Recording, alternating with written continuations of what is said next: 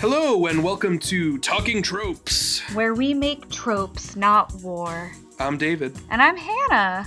and today we're getting real hippie times. We're gonna be hippies, and we're gonna talk about peace and love. We're gonna get real lovey with you all. Seriously, guys, like this is one of my favorite things to talk about. My favorite tropes in media.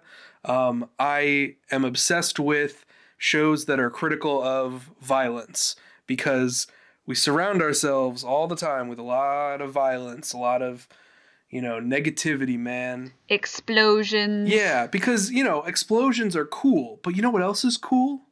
Hugs. Hugs. Hugs are cool, guys. Hugs are cool. So yeah, I mean, do you find that like in your life you feel the urge to commit violence, Hannah?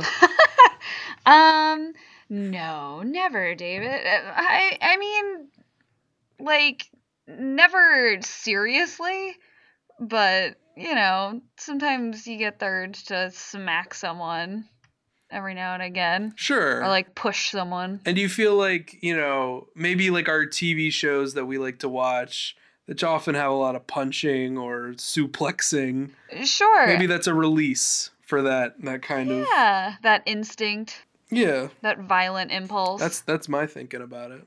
That's interesting. I don't think I had, thought about it that way before, where TV is sort of acting out some sort of impulse we're not free to carry out in that way. I feel like that's really primal. Yeah, I mean, to me, that's why violence is just so cathartic, is because it's a chance where, like, you don't even have to, necessarily argue your point and be right in order to stop evil. Yeah. You can just punch it. You can just punch evil.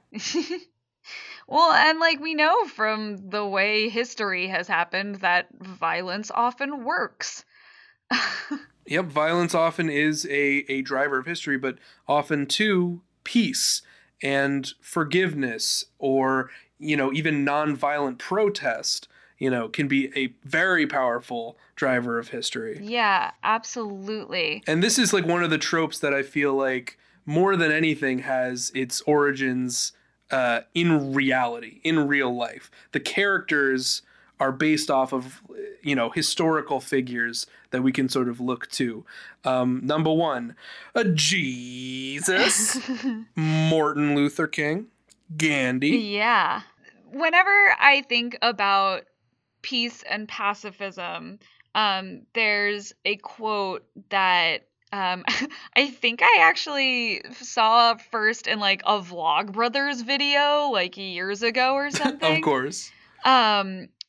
And it's by this ancient Greek guy named Thucydides or something. Sorry if I'm probably mispronouncing that. But the quote is... Biggest dickus? Yeah, exactly. The quote is, "The strong do what they can, and the weak suffer what they must." And I feel like that's a really easy thing to believe, because it's really easy and simple that strong, might makes right. The strong is going to overpower the weak. I'm bigger and smarter, or not even smarter. I'm bigger and meatier than you, and you can't stop me. Big meaty claws. Exactly. Oh, damn. Pulling out the deep cuts. Deep cuts? That's SpongeBob. I know it's SpongeBob, but of the SpongeBob quotes. It's my favorite SpongeBob Oh my quote. god. I love From my it. favorite episode. There you go. But yeah, so I feel like this is an idea that we are faced with constantly in life, is, and I think it's a question that we have from schoolyard bullies all the way up to international politics, Mm-hmm. How do you stop the kid from bullying you? Because ignoring it doesn't work. But if we want to teach our kids to not hurt others, what do we do when they're being hurt? Like, how do we protect those people? I have an easy answer. You go to a teacher or you go to a friend and you get them to back you up. That's the solution in every single situation in actual real life. In fiction, it's always you either sit there and take it or you fight back. Those are the only options, and it's one of my least favorite tropes. And maybe we'll return to that one, the bully tropes. Yeah. But like, I hate the stand up to the bully narrative because it just teaches you basically to start bullying the bully until they stop bullying you. Right. Bullies are definitely an interesting thing that I think we should definitely do an episode on. Let us know if you would also like to hear an episode on bullies. But yeah, so like, it's the same thing with schoolyard bullies, but then, in fiction where there's also like the global wars that are happening or interstellar battles or anything like that. Like this is a very real question that we as humanity keep having. And so of course that's reflected in the stories that we tell. And today I think we're going to do like a little bit of a deep dive ish into it's really like more of a broad overview. All right. Just getting over all of the peace tropes that we can take a look at. This is a multi-trope extravaganza. Yeah.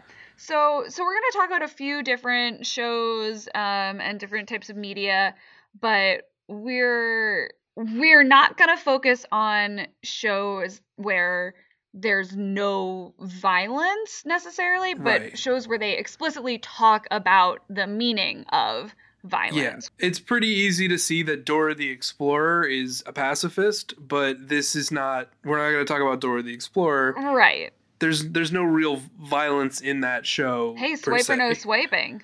Don't steal shit. Yeah, well, okay, violence. I mean, it's a mugging, but it's not even really a violent mugging. I mean, he's got claws. Those are deadly weapons. Well, okay, then yeah, Dora the Explorer, pacifist hero. But yeah, so like I'm like, there's like a ton of kids cartoons where it's very moralistic. Don't hurt others. Like ask for help. Like things like that. We're not going to really be talking about those at all. Yeah, I mean, not that we're not going to be talking about kids shows, but we're going to be talking about shows where the themes of the show are centered on violence and who has the right to commit violence and is violence right in any situation. Yeah. And we're going to mainly talk about the shows where they decide the answer is, not really. Yeah. Violence, there's usually another way, except in very specific kill or be killed situations. Speaking of kill or be killed, I replayed Undertale recently. Oh yeah. And also the free released sequel. Deltarune. The survey app, as it was disguised as a survey.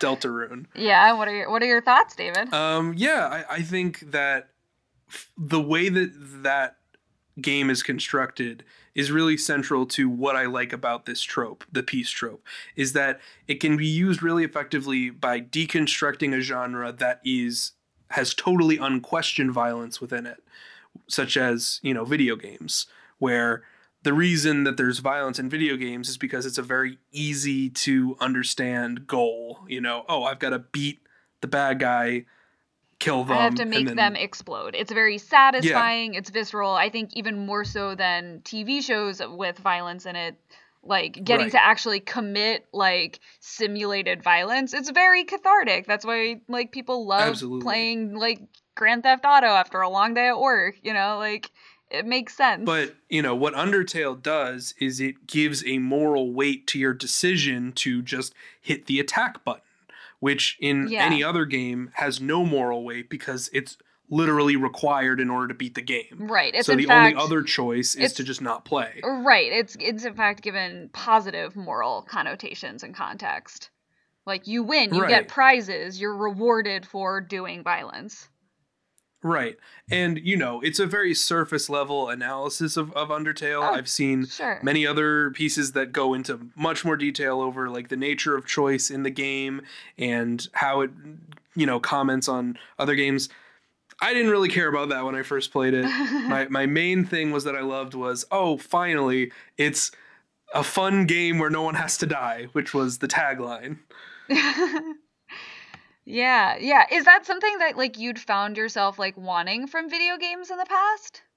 Absolutely. I mean, without a doubt, there were, some games, but I mean, like, there were some games that didn't involve violence, but most of them I found really dull. Tetris doesn't have any violence in it. Right. This doesn't mean, I can get invested in the story of Tetris. But Um, like any game with a character, there was usually violence or conflict right. with another creature of some kind.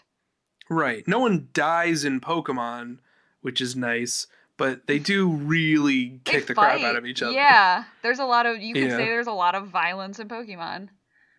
Yeah.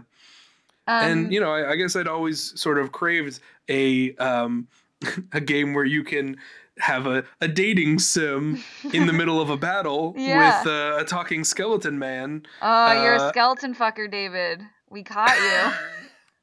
I'm in the bone zone. Oh my god.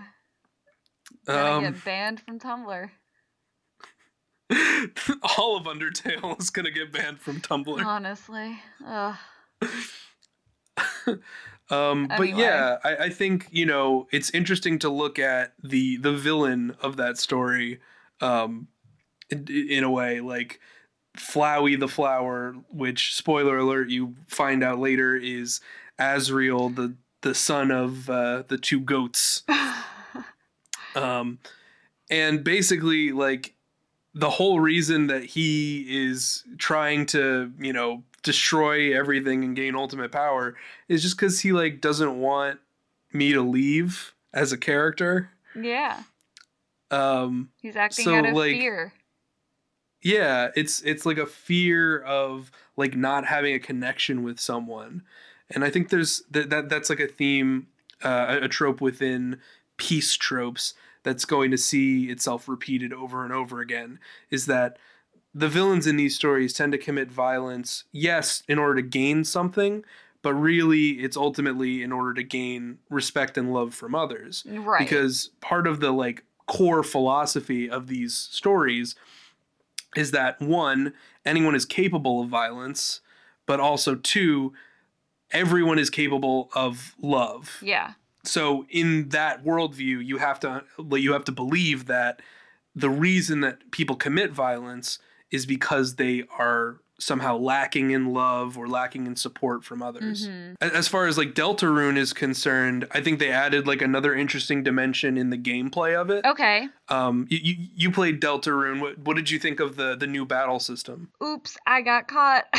I did not play it. I made latkes. Great, that's fine. Womp womp. So yeah, I picked up Deltarune and I saw the new battle system, which includes a character who genuinely likes hurting people and committing violence. And because you are on a team with this person, you actually have to warn the enemies that someone on your team is going to try and hurt them, which I think is... That's really interesting. Yeah, it's just the idea that, like, being a pacifist can sometimes, even when you're on the same side as somebody, it can put you at odds with your compatriots. Yeah, that I don't really want to like jump into Trigun completely yet. I still want to talk about Deltarune, but it does remind me of a scene from Trigun. Yeah. Where Vash who's the main protagonist of that show, who is a pacifist or attempts to be. He's on a train with a young boy, and he accidentally hurts some mooks of the bad guys who are trying to invade the train. And the kid, and he like stops to give them medical attention, and the kid is like, wait, you were purposefully not like killing these guys? Like, what are you doing? And he was like, there are enemies. We're on a team here. You got to kill them. Right. And he goes, what? Of course not. I can't do that. Which seems very similar to this a little bit, in that like there's someone who just like doesn't even question it and enjoys it. Exactly. And you sort of have to watch out for that. Yeah, I think that's a really good parallel to note. You know, in Deltarune, Susie is the name of the character, and she's a very classic bully. But in the beginning, she tries to be a good guy, but mainly only knows how to do that by punching bad guys. And you Right. know, the main character, Nameless, you know, or Chris, um, has to stop Susie from just hurting people and generally making life harder. That's also a big theme in Undertale and Deltarune, is that violence does not necessarily make things easier. In fact, if you are completely violent, it makes the game much, much, much, much harder than if you were to just be peaceful about it. Which I think is a really interesting lesson because violence always seems so quick and expedient Right. in the moment. Where like, well, it'd be easy to just blow up this sandcastle. It's a lot harder to like build an extra floor on it. Right. And like, yeah, that's true, but also it means that like nothing's gonna protect you from the sun or a seagull. You know, Of like course. it's a bad metaphor. It fell apart a little bit. Yeah, But you know what I'm I was saying. waiting for it to fall apart because you were building a sandcastle I think with a floors, sandcastle. Yeah. which they don't have those because yeah, it would fall apart. Um, Yeah. and that's a metaphor. And That's a but metaphor. also at the same time, I think other people see pacifism as like taking the easy way out. Like you're just not willing to fight, so you're trying to take the easy way out. But Yeah, I think that's a really big thing that comes up a lot in war movies right, or movies about wars or even in like a lot of because fantasy. it's like it brings to mind like draft dodgers and stuff. Yeah, and I think it comes up in a lot of, I would say, science fiction more so than fantasy, Hmm. um, which is I think interesting. Where because I feel like there's always like kind of the honorable knight who will fight but never kill or something like that.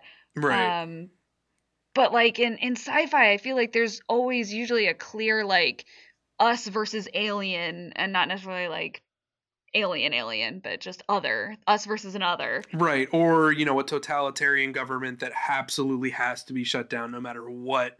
You know, it doesn't matter. Right, because they're committing atrocities, so we need to commit atrocities right back. Right. Which is like interesting, and it's something that I think a lot of people like. We root for them. We root for the heroes of Star Right. Wars, to fight against Darth Vader, who is evil, but he's still using the very acts of violence to fight him that he's using to oppress Are there others. any actual pacifists in Star Wars? I was thinking about this I don't think because it so. does draw a lot from like, you know, sort of Eastern mythology and like those kind of tropes. Um, and you would think that there'd be somebody who's like, you know, I don't choose to, you know, interfere in these petty, you know, or alien affairs. Well, I mean, I feel like the Jedi are sort of like supposed to sort of be above it all, but they kill all the fucking time. So Well, I like, mean, I think like the implication was in like the original trilogy that they were like that, but then it was revealed in the prequels that, you know, that was just like a total lie that they made up in order to make themselves seem nicer than they were when they're actually just like a mm, band of murder people who go yeah. around murdering people for political reasons. That rubbed a lot of people the wrong way, and I can see why. Going back to Undertale for just like one more second, Yeah, totally. because I don't want to spend too much time there, but it is a great game, and Toby Fox deserves all your money. Yeah, it's amazing. They do. It's not the case in that game that like being peaceful is easier in every situation, though. It's just like if you don't consider peace as an option, you can miss out on really quick solutions to seemingly difficult problems. But Yeah. also, it becomes much harder to play that game if you're completely pacifist versus, you know, I only, you know, I'll kill some of the minor enemies, but I won't kill the main bosses or whatever.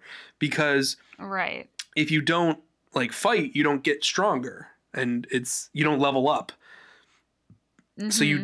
don't you know, you don't gain the ability to like use like really powerful attacks later in the game, which could make it easier.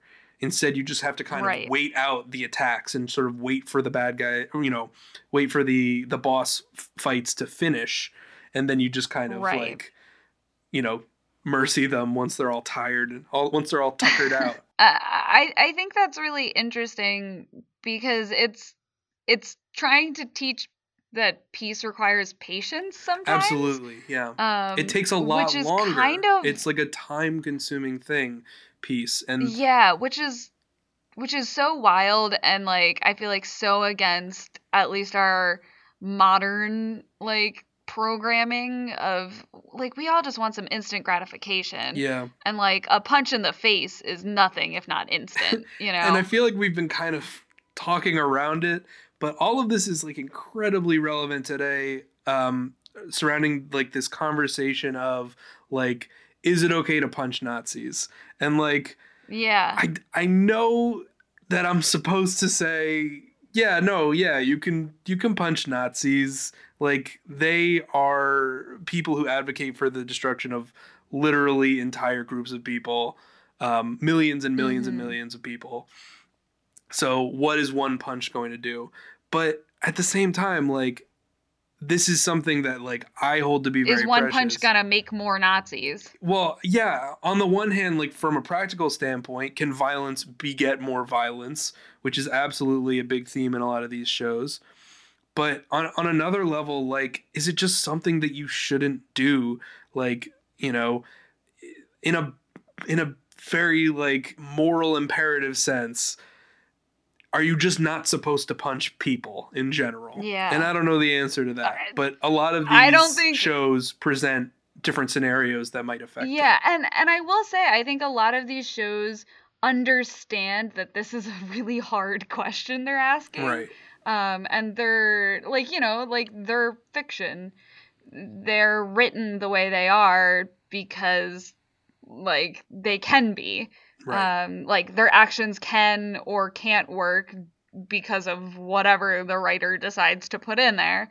But I think they all do really give an honest shot at trying to explore this question rather than answer it. Yes. Which I think is really important and really great. Yeah, I think, a show like Trigun really shows a balanced portrayal wherein for most of like the everyday like walkabout baddies who just are trying to rob banks because they're bad people, like for most of those situations peace is pretty effective and you don't have to kill Right. people. But for some of the big bads, some of the gung-ho guns and the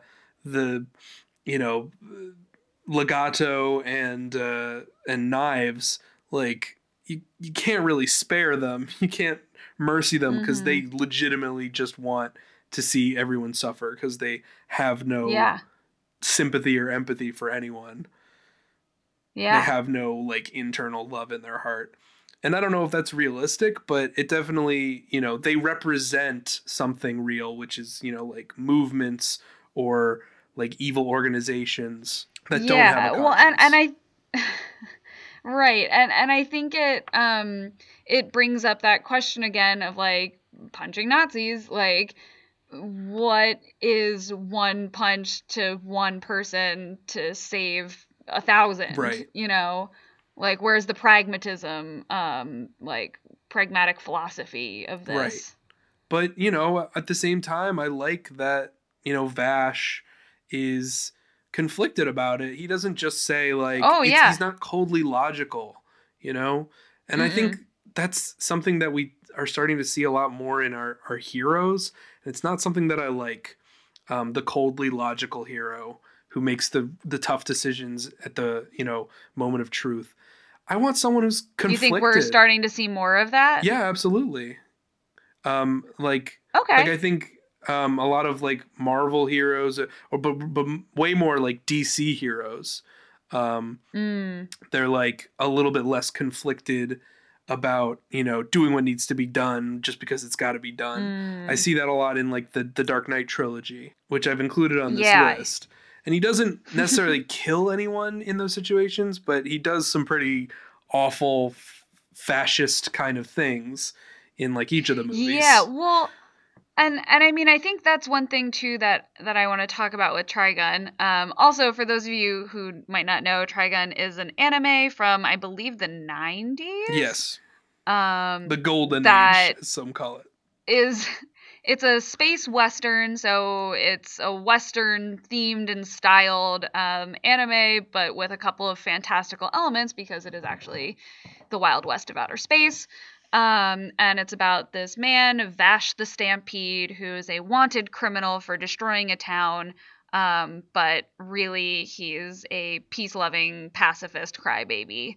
And it sort of follows him throughout 26 episodes. Yeah. And then halfway through, you find out that his brother is trying to kill him and sends a bunch of hitmen out to kill him.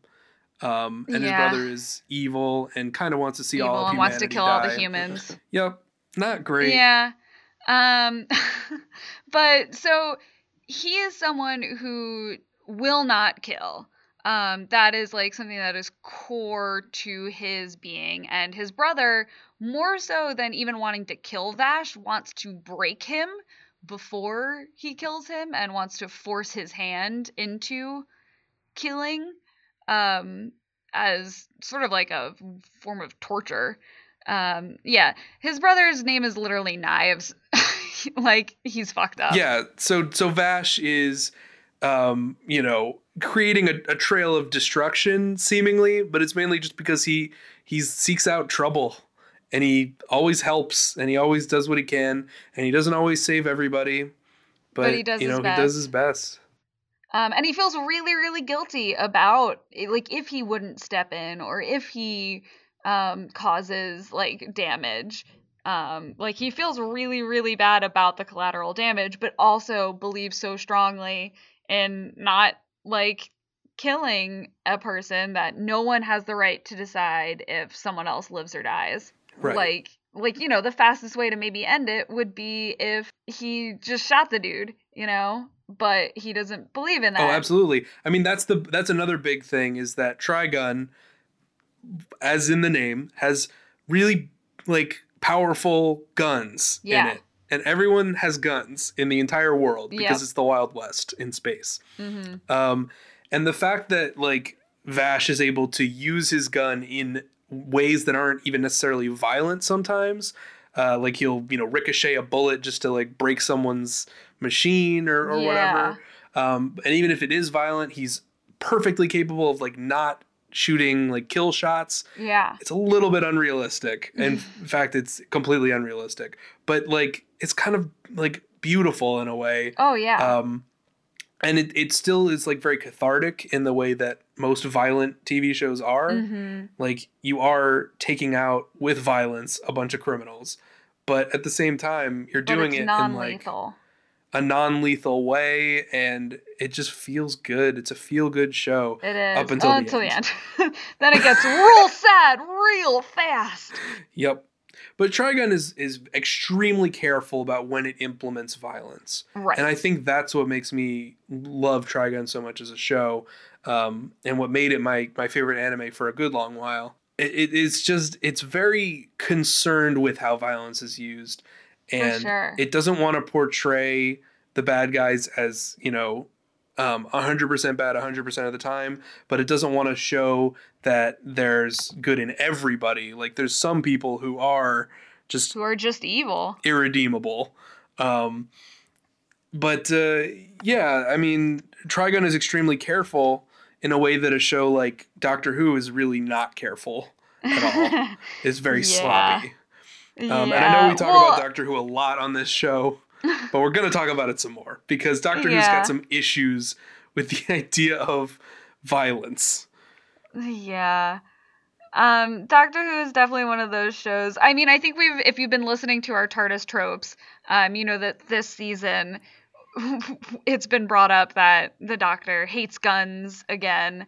Hates guns a lot. Like, more so even than I think David Tennant hated guns. Oh, yeah. And, like, but she doesn't seem to have any problem blowing shit up. She's very uncareful. Like, she loves bombs. And I think part of this is just, like, it's a show that's been running for 50 years. It would be insane if it had stuck to a single moral, like, code for that amount of time.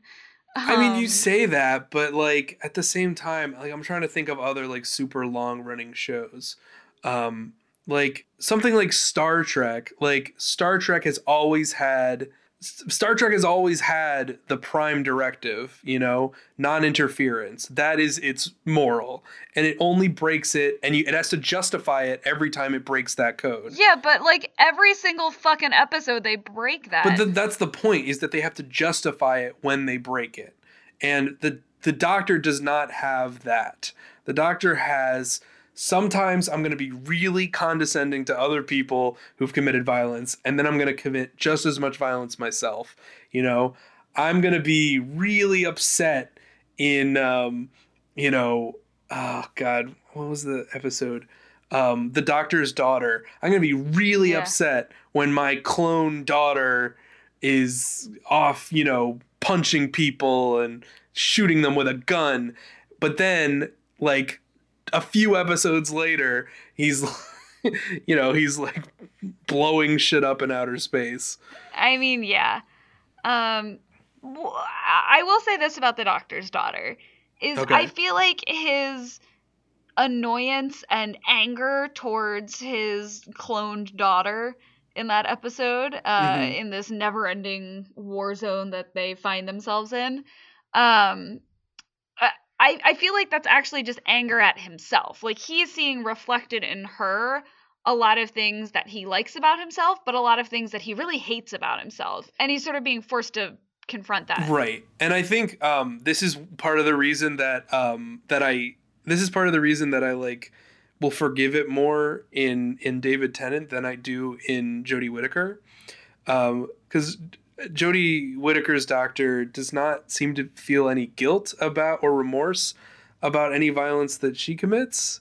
As long as it's not with a gun. Yeah, as long as it's not with a gun. Whereas David Tennant is like constantly in agony in his soul and angst. And that's why I like Russell T as a writer sometimes. But also I find him to be a little bit over the top. Here's the thing. I loved that angst. Like, it was great, but I was also very tired of it. So angsty, but also he's portrayed as like a Jesus figure. Like, he's such like this perfect Messiah, and like everybody loves him. But also he's got a dark side. Oh, I feel like the Doctor always is. Like, I would say the same thing of Matt Smith. You know? Oh no, I agree. But like, Stephen Moffat's characterization of the Doctor in regards to like his violence is that the Doctor is just a terrible person, and no one should really like the Doctor, and he's kind of the worst. I feel like, seasons 5 through 10 pretty much are just going into like, okay, yeah, the Doctor is hated by most of the galaxy. They're going to send an assassin to kill him because they hate him so much for how much he screws up everyone's plans. They're going to lock him in a box, and like everyone is united in hating the Doctor because he's a jerk. Yeah. That's true. So at least that's consistent. Whereas Russell T Davies, a little less consistent. A little more like he's Jesus. He died for our sins, and then also, he's a genocidal maniac who destroyed everybody. Yeah. Well, and I feel like that's something that, like, in Doctor Who, the companions, we were saying, like, are usually there to like be the moral guide for the Doctor, who is sort of this like ageless, timeless, almost amoral, sometimes God figure. Right. Like that's the whole point of Turn Left, where, if Donna had never met the Doctor, then like she would never have stopped him from killing the big spider lady, whose name I forget. The Rachnos. Right, and by doing so, killing himself, which I don't know if he would have died. I guess he just drowned. I guess he just drowned too much, so he couldn't regenerate, I guess. I guess the Doctor just can drown. Yeah. But, as far as like the Doctor and violence is concerned, I think that like most people will immediately jump to a few key scenes in New Who, at least. Sure. There's the scene in The Doctor's Daughter where he has a gun pointed directly at the bad military guy's head, and then he pulls it back and he goes, "I never would." And I think like that like stuck in a lot of people's brains. Yeah. And that particular scene is carried through in his arc until his very last episode, David Tennant. Yeah, that's true. In the end of time, where he is again given like a gun and a choice, and he chooses not to shoot anybody in the head, when shooting literally anyone in the head would have solved the problem. But also he didn't really have to, because he could have just shot the machine, and that works too. Yeah. So, kind of a non-choice, kind of a weak ending to that episode. It's fine. It made you feel something a little bit. In a moment. Kind of. It mostly made me feel like this is pretty stupid. But all right, but well, yeah. what's another big moment? And the other big moment for the Doctor in terms of pacifism is in the recent Zygon two-parter in season 9. Oh yes. Peter Capaldi's Doctor is faced with this group of terrorist Zygons.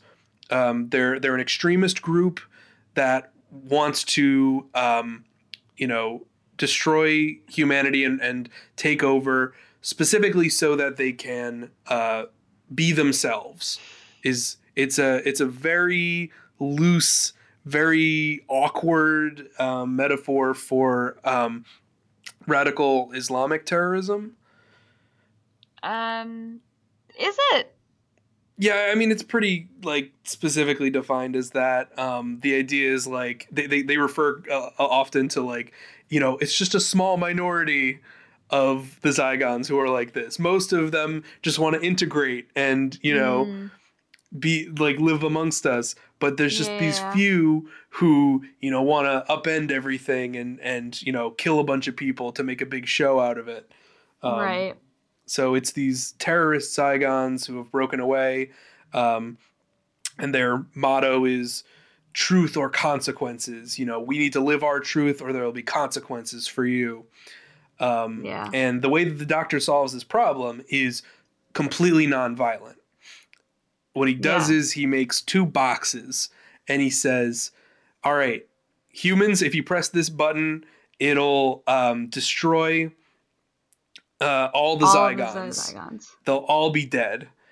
And if you press this button, it'll turn all the Zygons into their real forms. So they'll all join your cause and kill all the humans.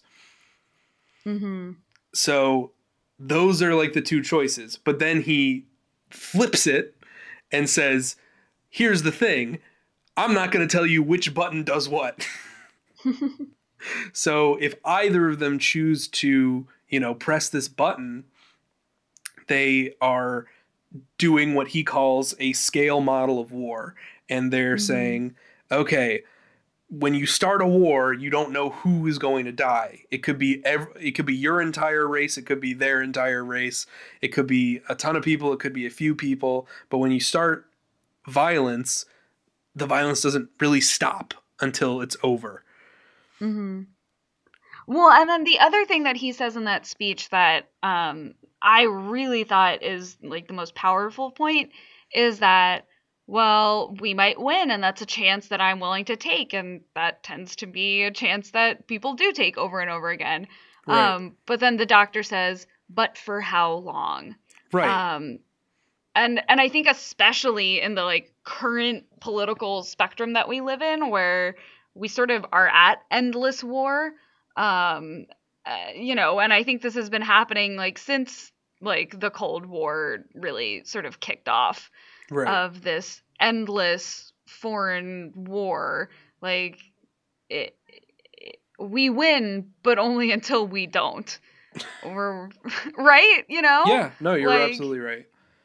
Like for how long? the only solution to war is peace. It can Right. never be war. What he says is, and it is sort of true in a way. I mean, it's not totally true, but he says, you know, all war is just a lot of buildup until everyone does what they always have to do at the end, which is sit down in a room and talk. Yeah, that's so true. I forgot about that part. Yeah, I don't think that the Treaty of Versailles would have happened if World War I didn't happen before it, and it might not have, you know, made everybody happy because, you know, the Treaty of Versailles was more or less just punishing Germany and blaming Germany for everything. Right. Which is really, you know, sort of a might makes right kind of situation, because it was sort of everybody's fault, World War I. Yeah, it was a big bar fight. Yeah. So blaming it all on Germany maybe wasn't completely fair. Yeah. But yeah, I mean, in the end, at the end of every war, even in like a might makes right situation, you still like have to talk to the people that you've defeated or conquered, and you have to create a plan, a diplomatic plan to resolve all the tension. Yeah.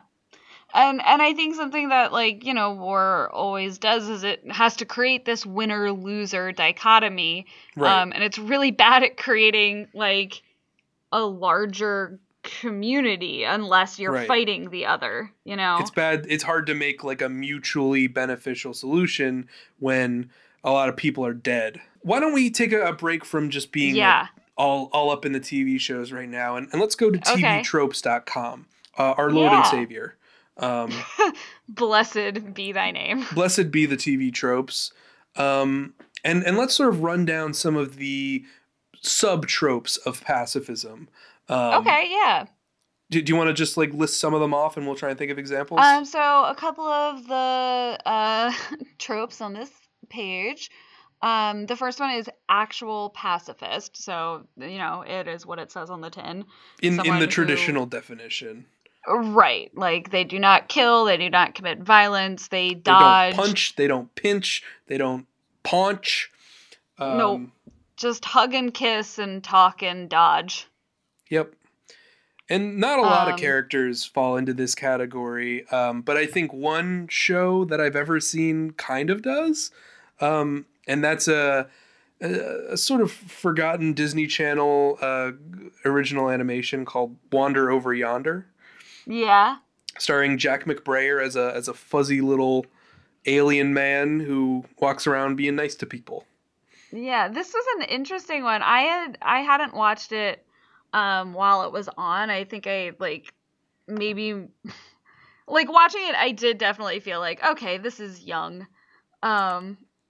It's for kids. It's for kids. Yeah. Like, it's the sort of thing that if I was a parent, I wouldn't mind having on in the background, but I'm not going to sit down and watch it with my kid necessarily.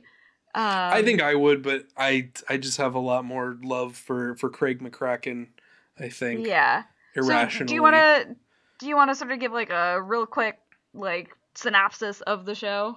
Yeah, Wander Over Yonder is about a little fuzzy man named Wander who lives in space, and he's got a best friend named Sylvia, who is a dinosaur horse lady who you know, she likes punching bad guys, but he doesn't. He's more of a wandering guy who plays the banjo and has a magic hat and likes to help people.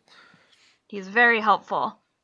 Isn't his catchphrase like, it never hurts to help? Never hurts to help. And that's often played ironically because he often gets very hurt. Because one of the people that he's trying to help is an evil Skeletor man. Yeah, very Nazi, heavily basically. based on Skeletor. And Nazis. And, well, yeah, I mean, but so is Skeletor. That's fair. Yeah, but he's a skeleton man named Lord Hater because he is the greatest hater in the galaxy. Yep. Which, very on the nose with names. It is a kid's show, and it's a parody of another kid's show at that. Parodying, He-Man. Mm-hmm. And fascinatingly enough, the most effective way of stopping a powerful skeleton wizard like Lord Hater is not really to fight him because he's too powerful to fight, but it's more so just to like annoy him him and distract him into so that all of like the right. good people can get away. Right, or that like he becomes like his own worst enemy. Right. And I think that's very common in a lot of these shows. And it very much feels a little bit like the like I forget if it's karate or some other martial arts where it's like you're supposed to use your enemy's force of their attack against them. Definitely Like it's not judo so does much that. is it Yeah. judo?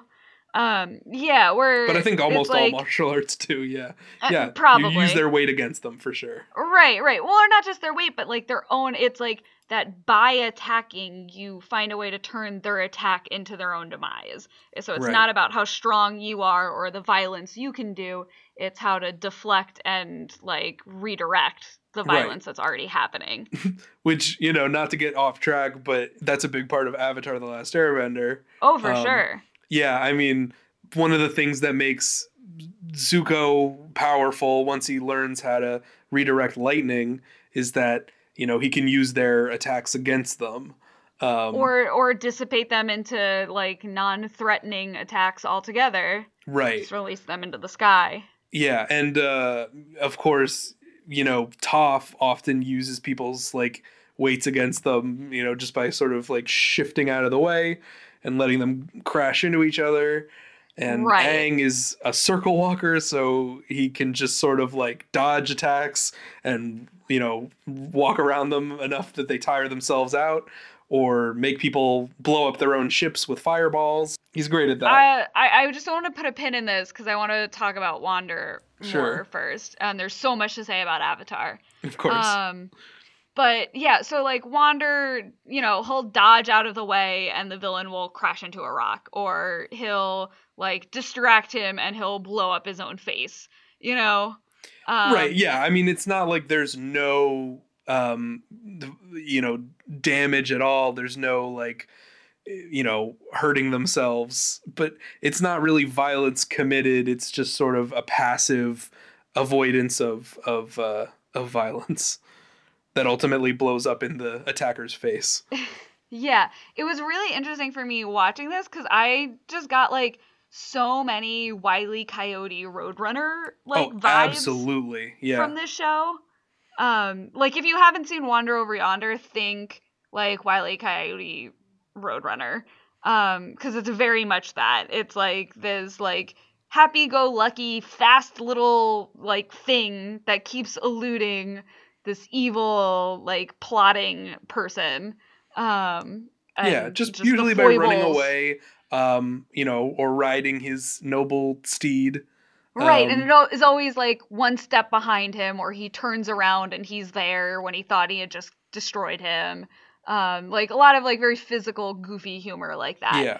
But it's Um, also very, you know, like SpongeBob and like, you know, oh yeah, if you know Squidward is to Lord Hater as SpongeBob um is to Wander, you know, oh he's yeah. he's an annoying little guy on Mm-hmm. purpose. Yeah, absolutely. I think one thing also that like talking about this has made me realize is Hmm. that the people who tend to be pacifists, um, they're all like unrealistic, you know? Well, Like yeah, it's they're all fantasy. There's I mean, in real life, like a lot of problems can be solved non-violently, but most of them are going to come up against real threats. And once you come yeah. up against a real threat, you know, it's unrealistic. But I would argue that like, you know, shows that rely heavily on violence are also inherently unrealistic, you Oh, know? I totally agree. The Like, you idea that know, being morally in the right is always going to make you the strongest, you know? yeah. Like no one really believes that to be the case in reality. Oh, I totally agree. And I think like for there was like a wave of shows in like the early 20 teens that was very much of that ethos. You know, I think that's like the rise of Game of Thrones as like, well, you can't just solve every problem with peacing and loving. Like, here's what happens when you Right, peace but and in love Game too of Thrones much. you can't solve every problem with violence either. you know? That's so true.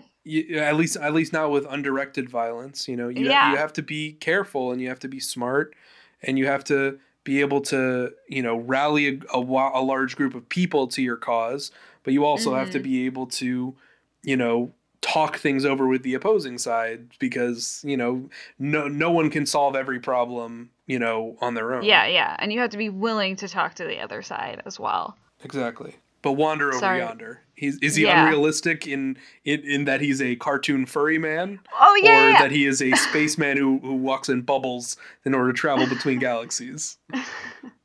Right, exactly. But I don't even mean unrealistic and like, of course it's cartoon, but it's like these characters are always larger than life or have supernatural abilities of some kind that allow them to be more peaceful than us Right, because normal if folk. you're a peaceful individual who goes up against a violent attacker, chances are you just die, and that's where the Yeah. story ends. But if you're the doctor and you can regenerate, Or talk really or good. if you're Trigun and you have a longevity and like a healing factor, or if Or you're an you're the Undertale, avatar.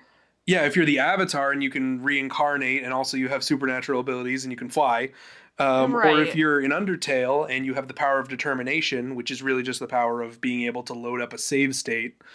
Um, so yeah, like if you can, you know, survive, then only then can, you know, you actually be an effective pacifist. Yeah. Which I think is interesting. Like I don't know if we have any. In fact, I don't really know if we have any not sci-fi fantasy titles on this like pacifist list. We do have one on the list. We actually have two on the list, but I haven't watched either of them, which is a Okay. shame. Um, Butch Cassidy and the Sundance Kid makes a very like a very real point of making it so that the hero has never actually killed anyone. Yeah. And then there's the TV show But they MacGyver. die at the end. Sorry, They do die spoilers. at the end. You're right. Um, like you know their pacifism can't save them in the end. sure. I mean, I'd say anybody would agree to that. I don't know. Of course, I want to see realistic, you know, a realistic take on how nonviolence can, you know, can actually lead to good results. I Mm-hmm. really like stories about people talking their way out of tough situations, Yeah. finding, you know, compromise in uncompromising people.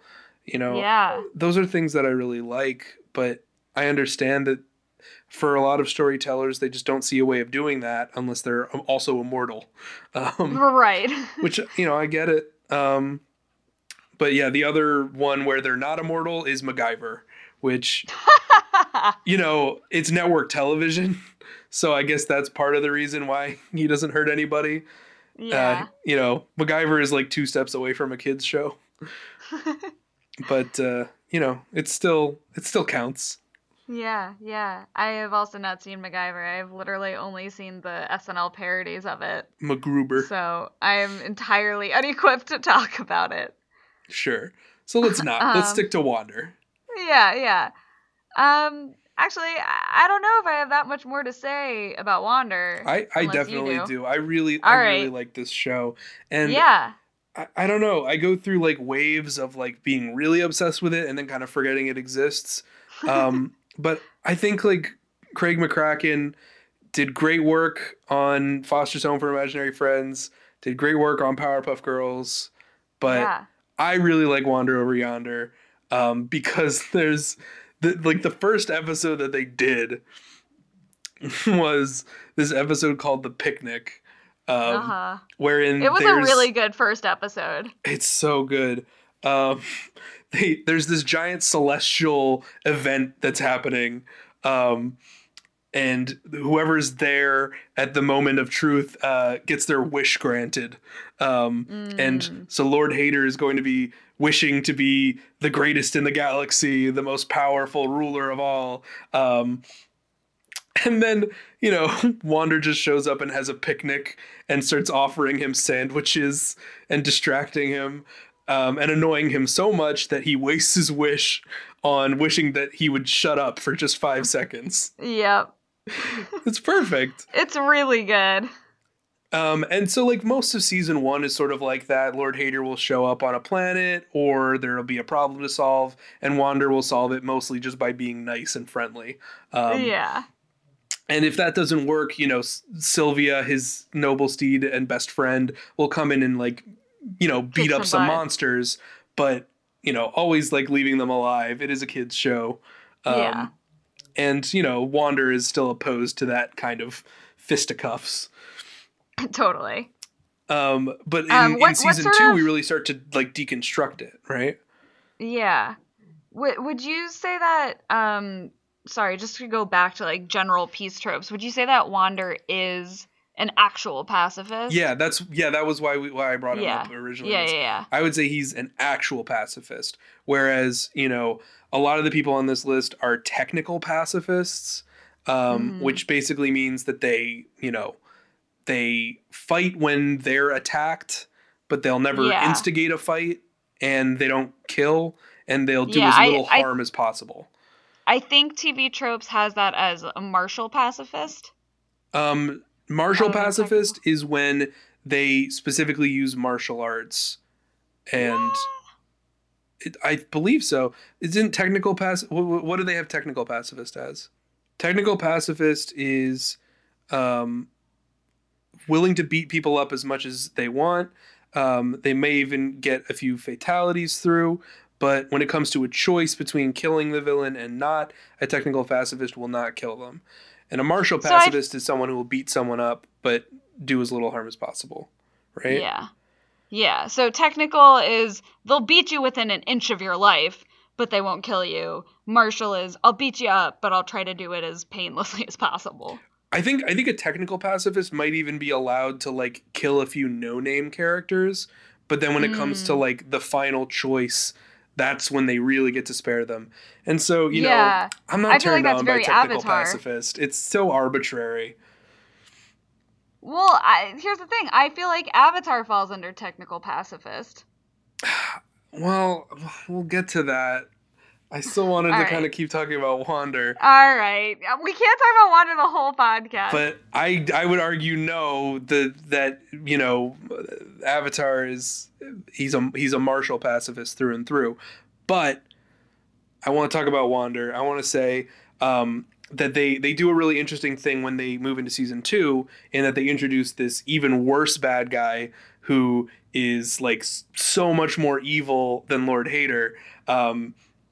But Lord Hader falls in love with her and tries to, like, ask her out on a date, which reveals that really he's not that invested in being evil. He just sort of wants to look cool, and he wants friends, and he wants people to like him.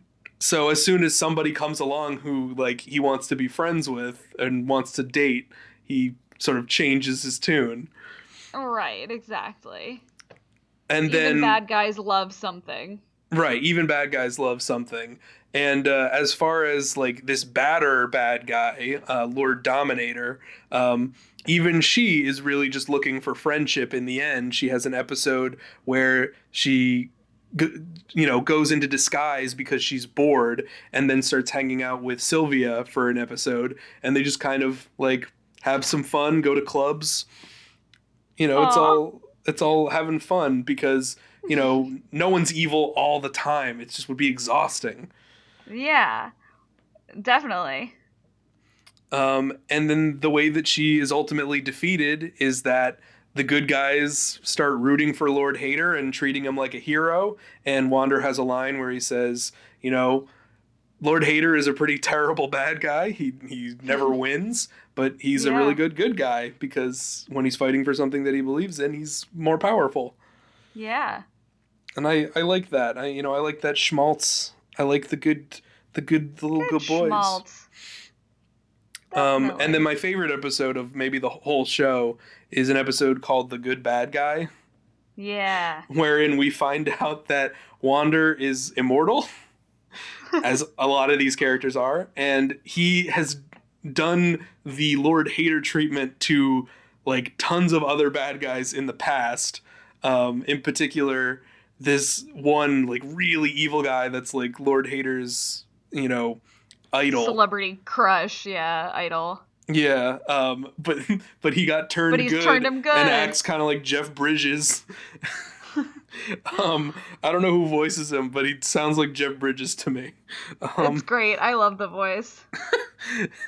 And it's this evil, maniacal, psychic warlord who just gets turned into like, hey man, let's play some music. Let's have a snack and talk it over.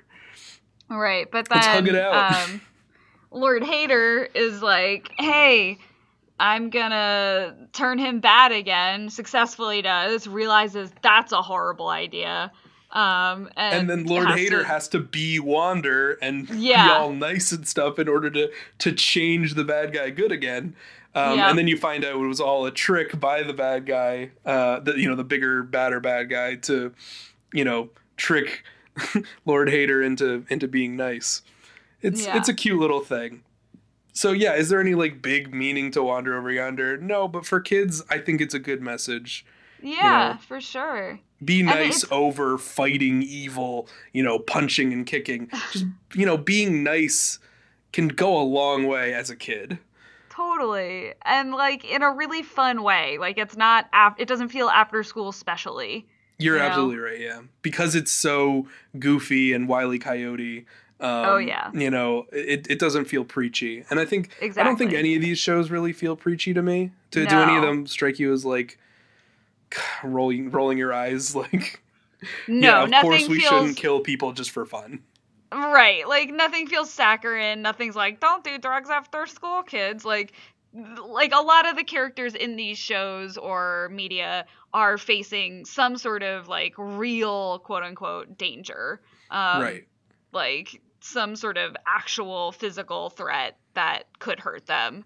And of course they deal with it in sort of goofy, fantastical ways, but because they're faced with real stakes, it doesn't come off as, oh, darn, that schoolyard bully real got me, Yeah. Ah, shucks. Do you want to debate technical pacifist versus martial pacifist for let's Aang? do it. Let's do it. Okay, so Aang, like, it's not that no one has ever died in an episode of Avatar The Last Airbender. They can't show it on screen because it's a kid's show, but I understand that in any realistic scenario, some of these characters will have died. Yeah. That being said, Aang doesn't ever intentionally kill someone in the show. That's just true. I feel like he totally does, though. Like, he, like, does a lot of crazy waterbending or, like, sinks ships. Well, you can't count when he is in the Avatar state, which he cannot control, where they actually point out in the story that all of his past lives are, like, way more violent than him and way more willing to just kill people. Yeah. And in fact, like, the Avatar before him, it's a great scene. That happens at the end, where basically Aang is like, oh crap, I guess I have to actually kill the Fire Lord. But I didn't really think about what having to kill the Fire Lord meant. In that I would have to actually, like... Well, or he has to defeat the Fire Lord. Yeah, what he thought was basically that he could just, go in, take over the palace, and then once you kick all the, bad people out of the palace... then you're in charge because you're in the place that's in charge. Right. He didn't consider the fact that, like, when you go up against Hitler, it's not enough to just, like, throw him in jail because from jail you can do a lot of harm. Especially if you are a fire-breathing Hitler. And you can basically, like, burst out. Yeah, you can basically burst out of any prison just by, like, sneezing. Yeah. And, for sure, there's a lot of people who would say the ending of Avatar The Last Airbender is a deus ex machina, which is a trope that we haven't discussed, but it's one of the tropes that I think most people know by now. Yeah. Like, it's one of the most well-known and well-discussed tropes. Partially, unfortunately, because of cinema sins who don't understand what it means. But, well, what does it mean, David? A deus ex machina is a godlike figure or character, or the writer themselves, inserting themselves into the story with an out of nowhere change that resolves all of the tension in the story. Yeah. It comes from where? It means God. It's Greek, right? It's Greek. Or Latin. It comes from Greece, ancient Greece. Yeah. And it means God from the machine. Yeah, it's God like, from the machine. And what it usually would be is literally gods like coming down and being like, all right, stop your fighting. All of this will end. You're a goose now, and I will change the. Now you two are married because I said so. Like, shit would resolve. But later in modern stories, sometimes we have our own like fictional gods that we'll insert into a story. Or sometimes we'll have the author literally stepping into the story, or the narrator stepping into the story or something. And sometimes we'll just have a narrative contrivance that we can read as the god of the story choosing to resolve the plot. Right. Like it's something that breaks our suspension of disbelief, basically. Right. Like, oh no, we need to escape this volcano. Oh, look, a hot air balloon just floated down. How convenient. Hooray. Right. But it's important that hot air balloon not have been set up earlier in the story. And hopefully it should be like sort of framed or shot in such a way that it appears that the hot air balloon is simply descending from heaven. I think a great example of this in fantasy is the Eagles at the end of Lord of the Rings. Yeah, definitely. Total deus ex machina. And I would say... sort of... the way you can sort of try to pick it up on your own, if you like don't already know this, is like if you feel like the writer has written the characters into a spot where you're like, I can't imagine how they could possibly get out of here. And then when you feel really let down with how they actually get out of there. I reject this. Deus ex machina is a neutral term. It is not an inherently negative trope. Okay. Because sometimes the whole point of a story is that nature itself wants the hero to succeed. If that's the point of your story, then of course you're going to have a deus ex machina ending. Sure, but I feel like it mostly happens in stories where that's not the main point. But, it happens because that's how we tell stories. Like, the protagonist must be a good person who's a hero who wins. Well, I mean, that's become the modern interpretation of the term deus ex machina, but I wouldn't use it that way, necessarily. Deus ex machina can be in a story like The Matrix, wherein... we suddenly reveal that, that Neo has this power of the Chosen One, which, basically establishes that he is like a god of this universe. Like that is a deus ex machina, but it's for a purpose. Is that really a deus ex machina, though? I feel like that's the entire plot of The Matrix. Well, yeah, no. I mean, it is. The plot of The Matrix is that there's a god stepping out of the machine. I think that's a misinterpretation of it. Because not every story that has a god in it employs deus ex machina. No, only if the god-like being is resolving the plot, or if the plot sort of resolves itself as a result of, fate. So anything that has destiny in it is deus ex machina? No. I don't know if I agree with that. It's only if the purpose of it is to establish, the opinion of the gods, sort of the view of the author is being asserted by the god or the convenience based resolution to the plot. We have fallen down a deus ex machina hole. The whole point of this digression is that I'm trying to argue that the reason that Avatar: The Last Airbender has a deus ex machina ending isn't necessarily a bad thing. Because that is the theme of the story, is that nature itself will assert itself in order to establish balance. Create balance. But that balance is part of the way that the world is tuned. It's the natural order of things. And it works through people who have a dedication to their own personal moral code, which is what Aang has. He doesn't kill. Okay. And so as a result, if he sticks to his destiny that he has chosen for himself, which is, I'm not going to kill nobody, then nature itself will rise to support him. The spirit world will reward him for his actions. Okay. I can buy that. And they reward him with the ability to take people's spending away. Yes.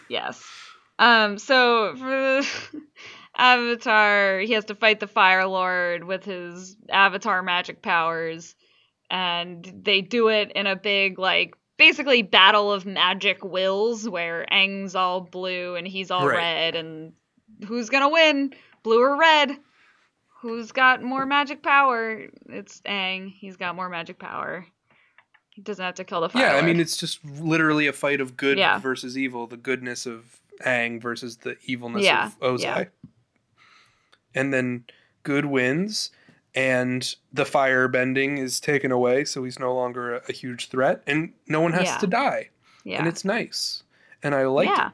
It's a big war where no one dies. Well, a lot of people die. A lot of people die.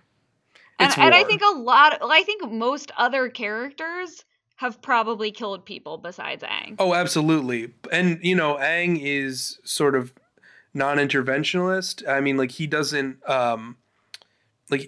force his worldview onto other people. He tries to tell Katara in one episode, like, don't kill someone out of revenge, even though he killed your mother. You should forgive him. And she doesn't forgive him, but she decides of her own will not to kill him because, she knows that it wouldn't resolve her character. Which, I think, like, that was a good move for the writers. Oh, absolutely. And I think an even better move was that she talks to Aang about this, but rejects his idea that she shouldn't kill him, that killing out of revenge, like, isn't wrong. And it takes her actually going on that journey and sort of putting her gun to his head, so to speak. But it's a waterbending gun. It's the 1,000 tiny little ice shards to his head. Before she realized, like, she has her own Doctor Who moment where she would never, like, she realizes, I feel so angry in this moment that I almost and could, they do, but I can't. They don't do anything to make you sympathetic to this character. No, they really don't. Which I really liked that. Like, he is just the worst. He's the worst. He would give up his mother in order to save his own hide. Mm-hmm. He would kill anybody for any reason. Yeah, he's huge sad sack. He's a loser. Yeah. Like, there's nothing good about him. He's the worst. But killing him doesn't help anybody. It doesn't change anything.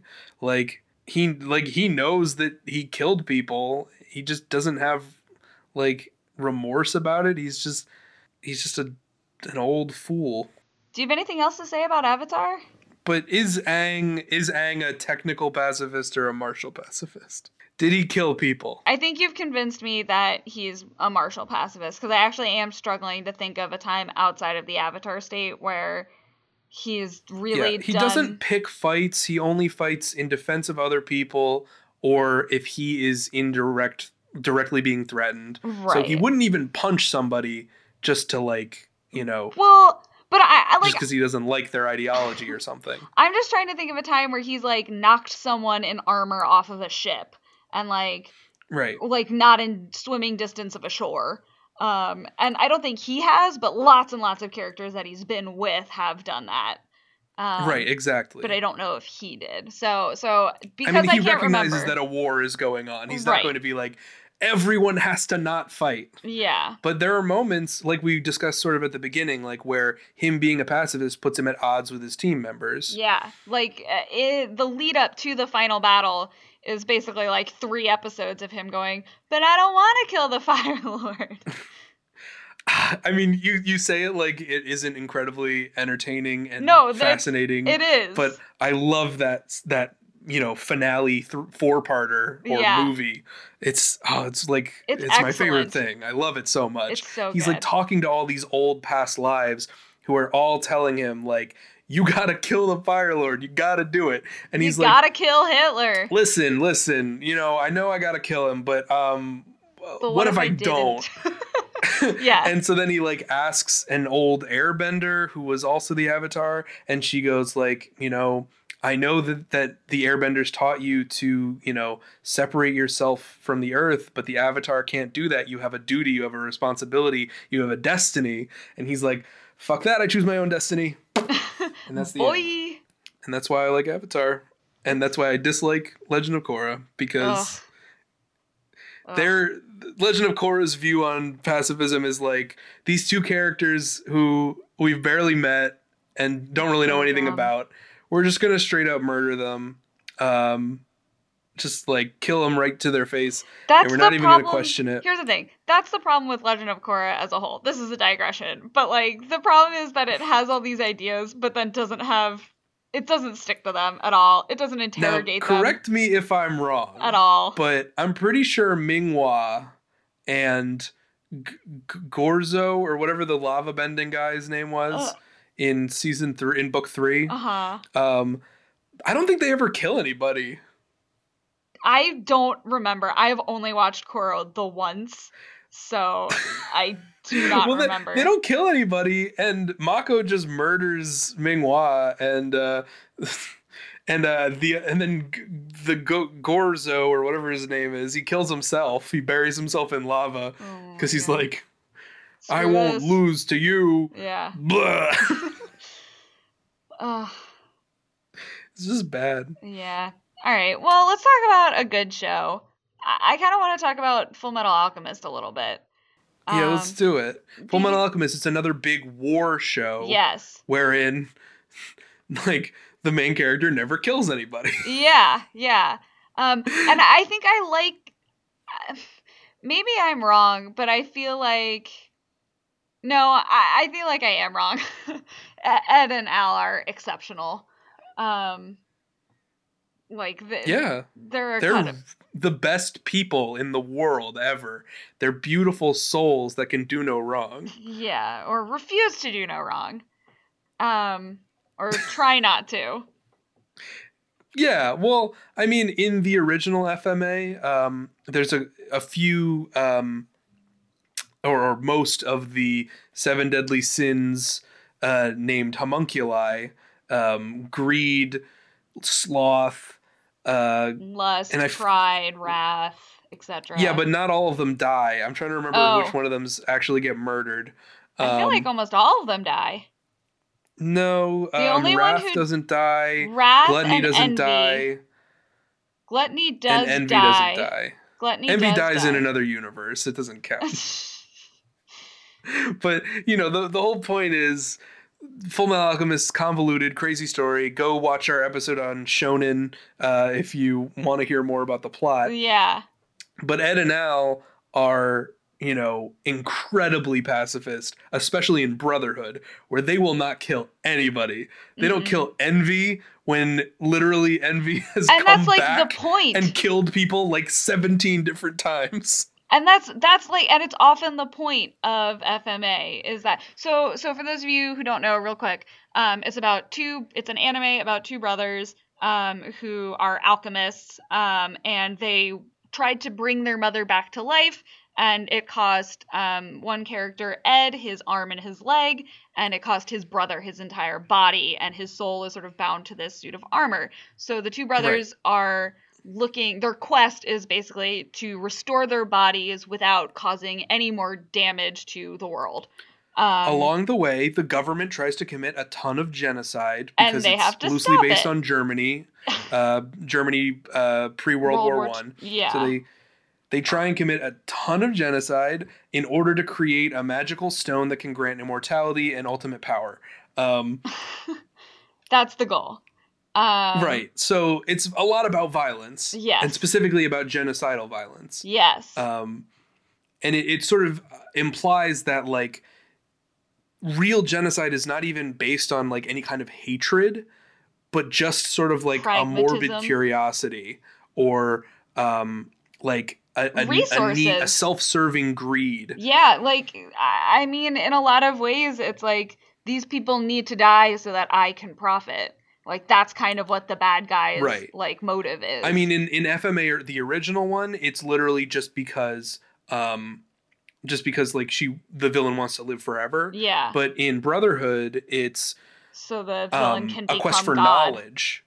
Yeah, well, it's to become God, to have all the knowledge in the universe, and that's why Brotherhood is this weird anti-science allegory. Yeah, I still don't know if I totally agree with you on that, but Well, the function of, you know, homunculus, the dwarf in the jar, dwarf in the flask, as this big bad villain, is that he's like, in the end, he pleads with God and asks like, what was I supposed to do? Like, what did you want me to do? mhm. How do you be the singular best version of yourself that you can be if you don't know everything?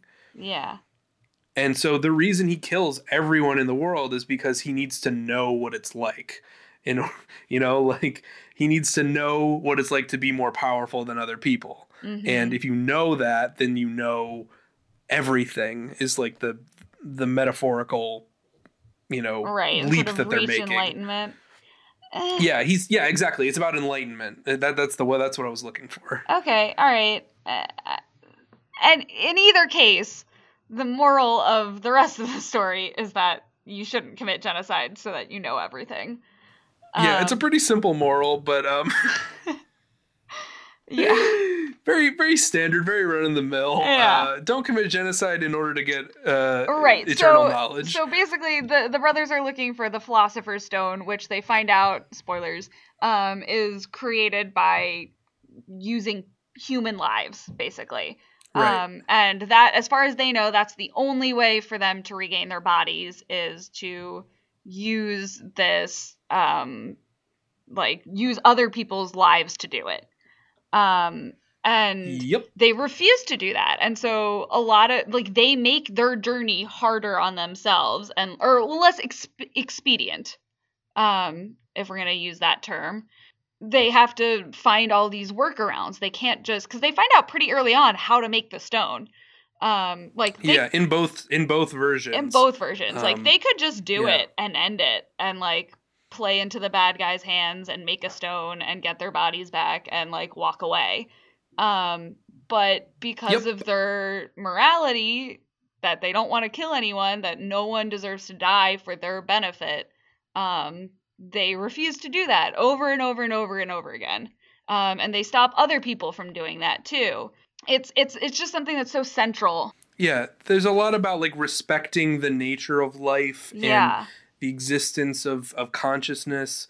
There's like a whole subplot about how like sometimes the philosopher's stones, the souls trapped within them can retain some individuality, so it's bad to even use a philosopher's stone. Right. Or if you're going to, it almost feels like very like, I sort of think of, like, what I've been told about, like, Native American culture a little bit, where it's like, yes, you can kill, but you have to respect what it is that you're killing and, like, thank it for its Right. life.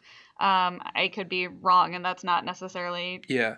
I mean, yeah, in a sense, Fullmetal Alchemist is like all about the value of a human life. Absolutely. And Ed and Al are the heroes because they value everything that remotely resembles human life. Right. Or even, like, animal life. Like, Right. there, a big, really important episode that happens in the middle, I think, of both series, is we get a flashback to them training as kids. And they're on an island, and their teacher drops them off there to survive for a month, and she gives them the phrase, all is one and one is all. And it's a little bit the circle of life, but it makes them respect what it means to have to take a life to live, when they have to kill a rabbit to survive, or fish, or anything like that. And it makes them respect things that attack because they just want to stay alive, and makes them understand sort of their smallness and also importance to the larger universe. Yeah. And then as far as pacifism is concerned, these guys fight. Yeah. And they fight hard. Yeah. These are, martial pacifists, really. They beat the crap out of anybody. They just won't kill. Yeah. And, like, the not killing aspect, it bleeds over into non-human entities that literally exist only to kill other things. And, there's, like, this whole scene where they're going up against Envy, the living personification of Envy, who is just this tiny little slug that can turn into a giant dragon that eats people. And even they won't kill that little slug that's going to turn into a dragon and kill people later. And right. And then the little slug thing is like, I hate you so much for being so pacifistic that I'm going to kill myself. Yeah. And then it kills itself. Yeah. It's a weird ending. It is. But, I mean, it almost makes sense. Almost. I was a little bit like, come on, Envy, just hold off. Eventually you'll get another Philosopher's Stone and then you'll be a giant dragon again. It's easy. Easy peasy. Yeah. Fullmetal Alchemist definitely on the pacifist spectrum. Do you want to talk a little bit about Steven Universe? Yeah. Steven Universe is it's coming back. It's we'll see where it goes with the ending of it, but as of right now in the show, this is a show about don't kill people. In a lot of ways. Because when you don't kill people, you can become friends with them and turn them from bad guys into good guys. Yeah. Because there have been so many redemption arcs in this story so far. Oh, it's literally nothing but redemption arcs. And, like, oddly enough, like, none of the other shows that we talked about have, like, major redemption arcs in them except for Avatar with Zuko. Yeah. And, I guess, Wander Over Yonder, if it got a third season, it would have done a redemption arc with Lord Hader, but it didn't, so it didn't. But Steven Universe is all redemption arcs all the time. Yeah. And the villains are clearly supposed to be fascists, and, like, modern fascists who hate gay people. Yeah. And other races. It's, like, very clear on this. Yes, and like, they're very authoritarian, like, in every sense of the word. They are literally the Diamond Authority. Yes. Here are the list of things that they don't like. They don't like gay marriage. They don't like deformities. And they don't like humans and biological life. Yeah. Those are, like, the main things that it seems like they hate. Most things. Oh, and they're extremely hierarchical. So anybody who is, like, a low-class person who tries to do something outside of their role, like pearls are supposed to be servants, and if they try and be scientists, they hate that. Yeah. Because they're stepping out of their box. Right. But that doesn't mean we can't be friends with the Nazis, Hannah. It doesn't, I guess. Again, it's not super realistic, but I still love it. I don't know. Yeah. It's like a wish fulfillment thing for me.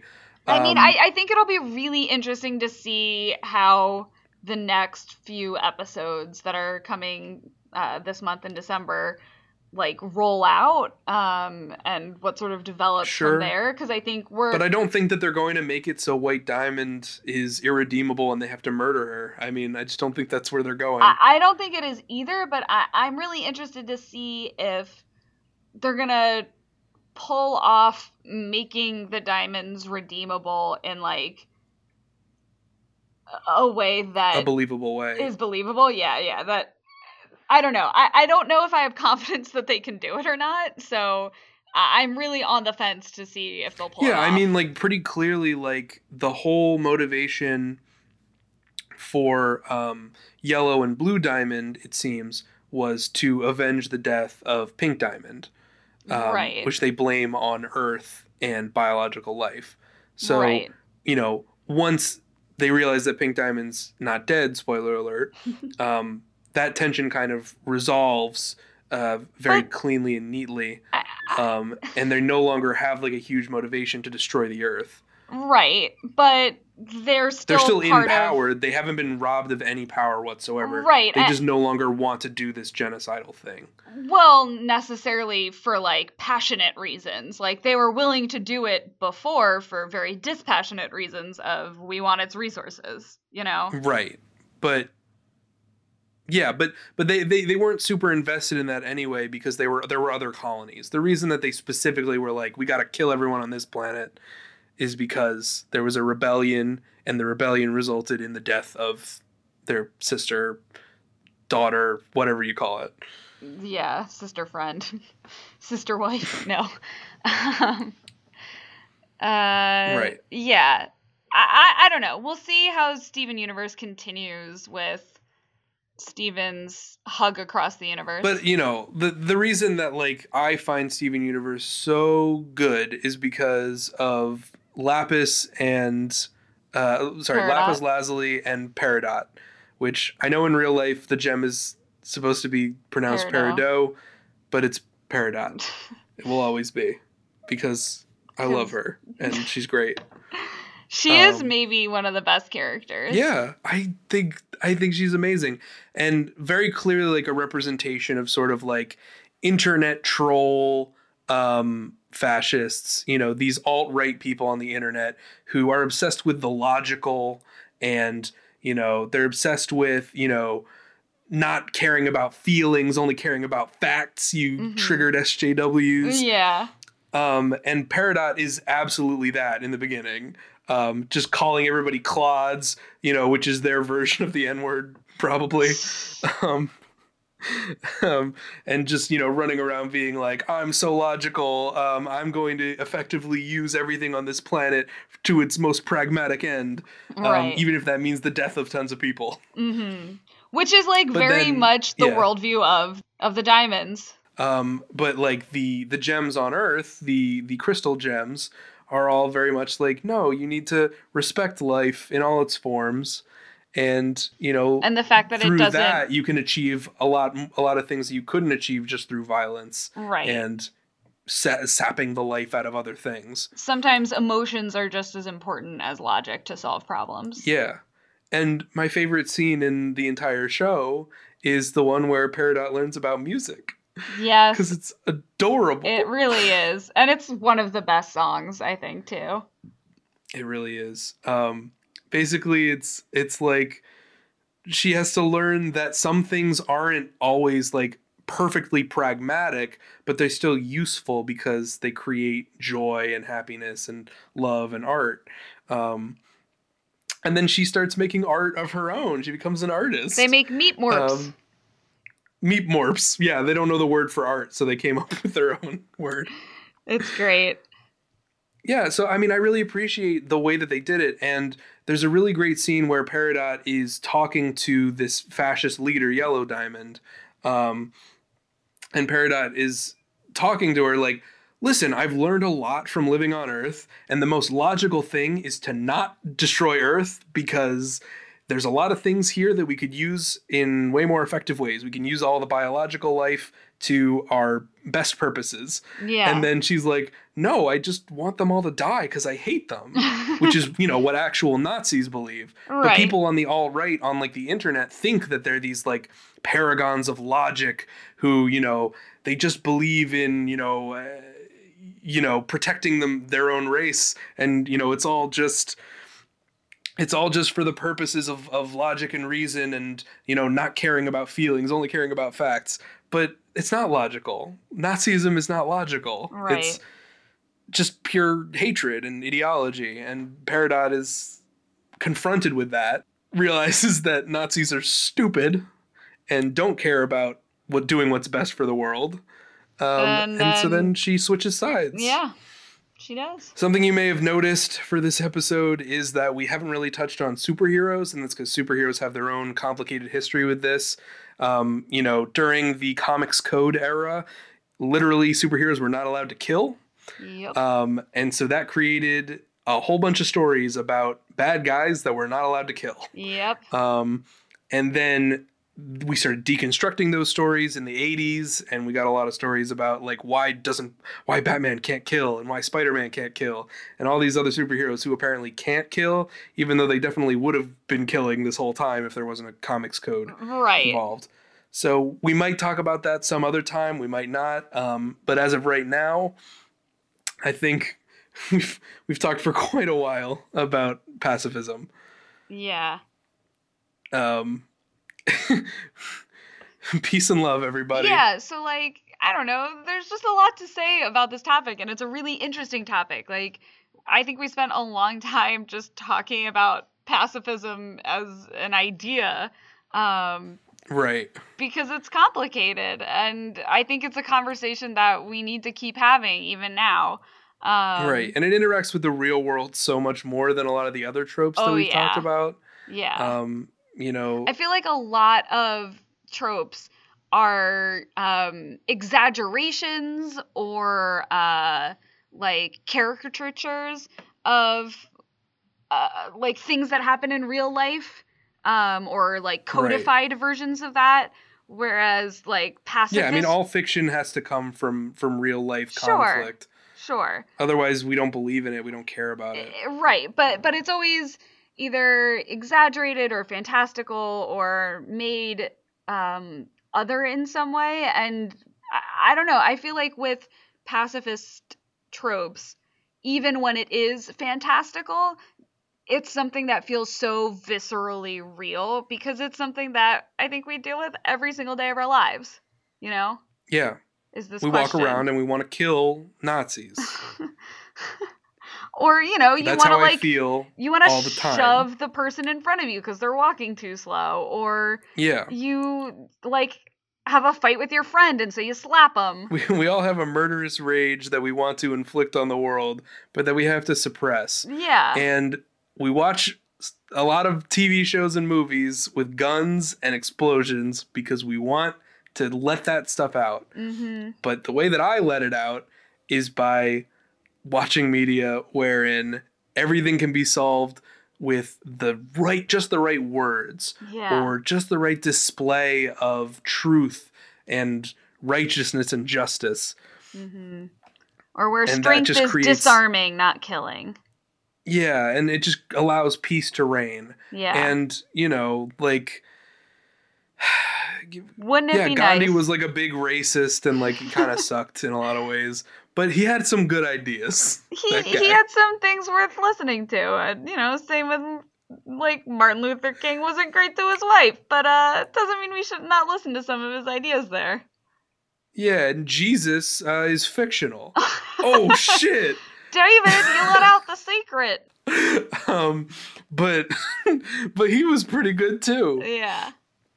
And I like peace, and I want peace to reign in the world. Yeah. And it feels like, as of right now, peace is a total impossibility. It really does feel like a struggle. Because we're sort of devolving into fascism just more and more. But I feel like there's some non-violent way out of it. I feel like there's a way to have a revolution without violence. That creates justice without violence or revenge. And that's what I hope the future looks like. Yeah. Is, you know, a peaceful revolution in America. Yeah, I agree, Comrade Frank. Yeah, peace out. Bye.